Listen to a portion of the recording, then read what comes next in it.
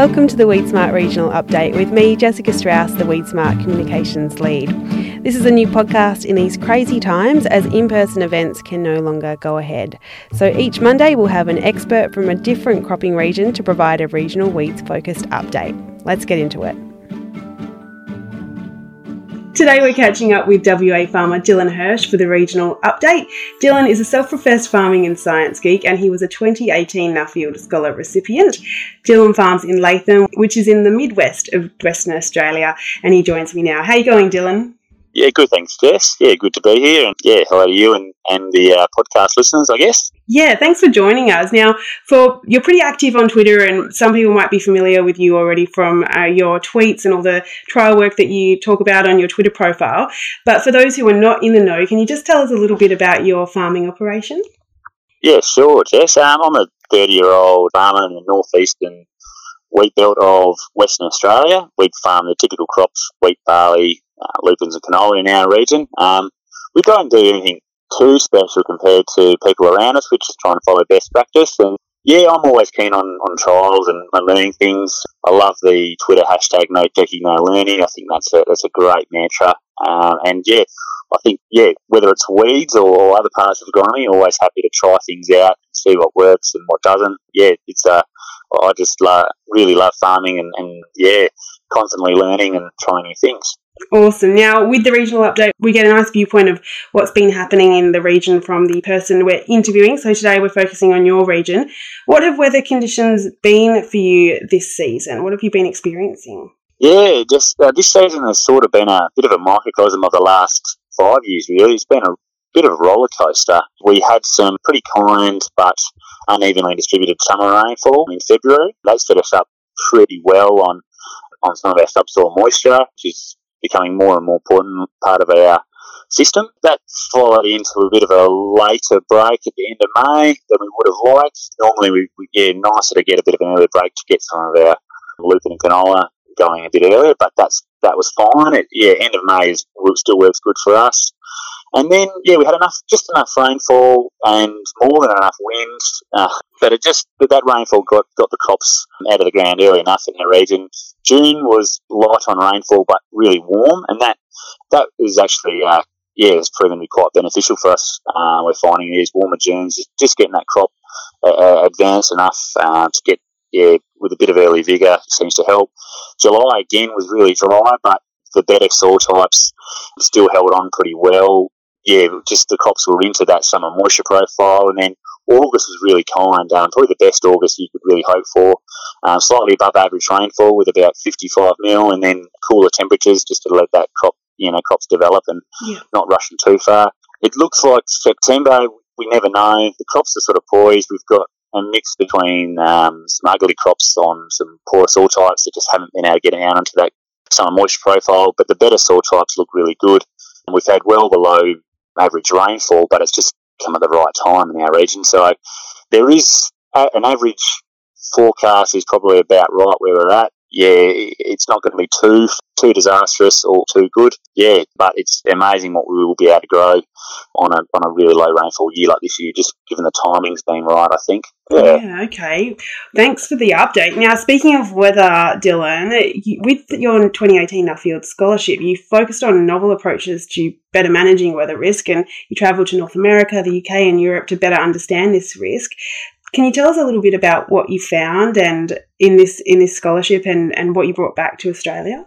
Yeah, I guess one of the primary thing what I found is how crazy everyone else thinks we are for farming in the weather, the production volatility climate that we have in Australia. I mean, there really is not too many areas or any countries that have a similar production volatility as Australia.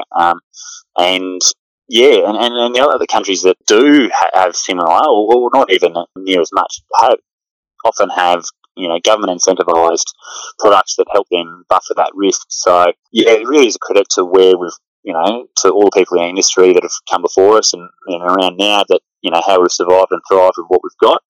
But really looking ahead, I don't think we can really sit on our laurels and pat ourselves on the back too much. I think we've constantly got to be looking to improve. So I've been looking at how we can use financial tools to manage our weather risk. That covers products like insurance. We've seen the multi-peril type products, which we've used. Then into more sort of, out of the box things like derivatives, which rely on weather data. So things like we've used rainfall derivatives, which effectively is a rainfall insurance type product, which so nothing to do with how much grain we produce. It's all just insures us on how much rainfall we get, and in our region, that's a pretty good relationship to our production. So, we've learned a fair bit. I think it's a product that will come on, and I've certainly been tweaking it as we've been using it. But I think they've got a really big fit, and I encourage growers to have a bit of a look at them and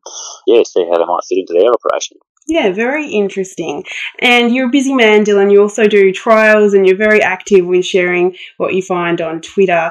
And so now we're going to talk a little bit about some of the weed burdens that you have in your area and your approaches to dealing with some of those problematic weeds. Can you tell us a little bit about what you've found in that regard? Yeah, so our region, ryegrass is by far the number one problematic weed we've got. Brome was looking like it was about to overtake it a few years ago, but with the introduction of IMI chemistry and their Clearfield varieties of wheat barley, I think really going to drive them down quite well. But we're still, ryegrass is the number one weed we've got, as well as wild radish is a concern as well.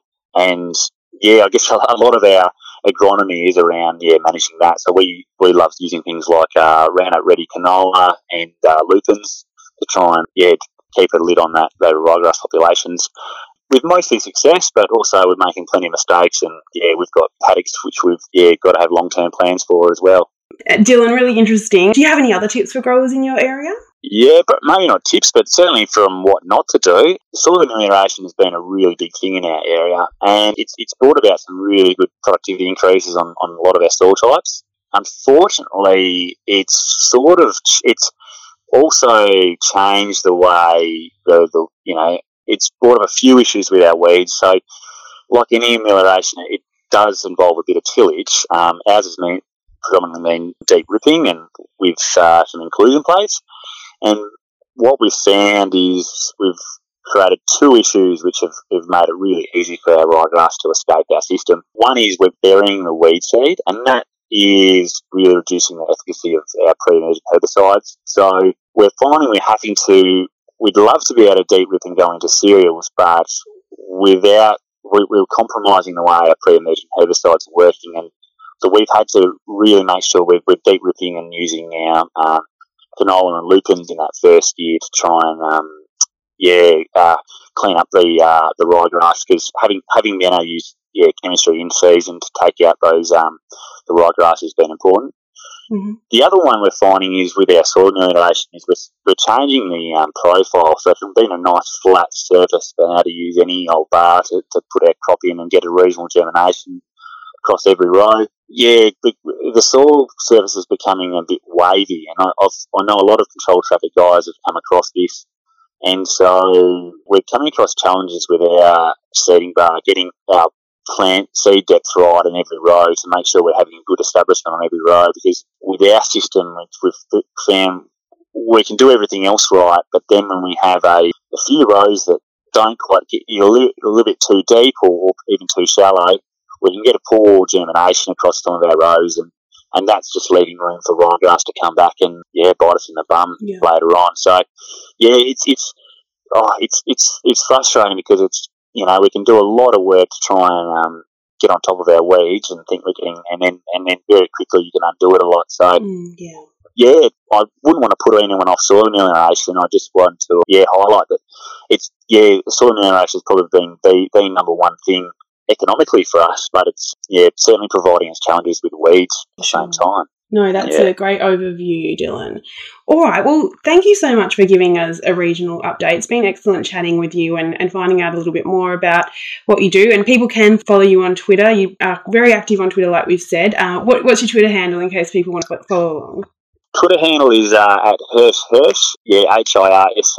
And always happy to share our mistakes and as well as a few wins we have along the way. And I think it's a great sort of. I do love sharing information. I think it's agriculture is one of those things where someone's always made the same mistake or got some advice or tried something before. So the more we share, the more the less people have to go through the same things that we've gone through. And so I do love sharing information, and more than happy to have a chat and try and learn from as many other farmers around Australia and around the world as we can. So thanks very much, Jess. I love listening to the WeCast podcast. It's happy to be part of it as well. Thanks, Dylan, and all the best with the rest of the season and harvest coming up in the near future as well. Really appreciate your time. Thanks, Jess. Cheers.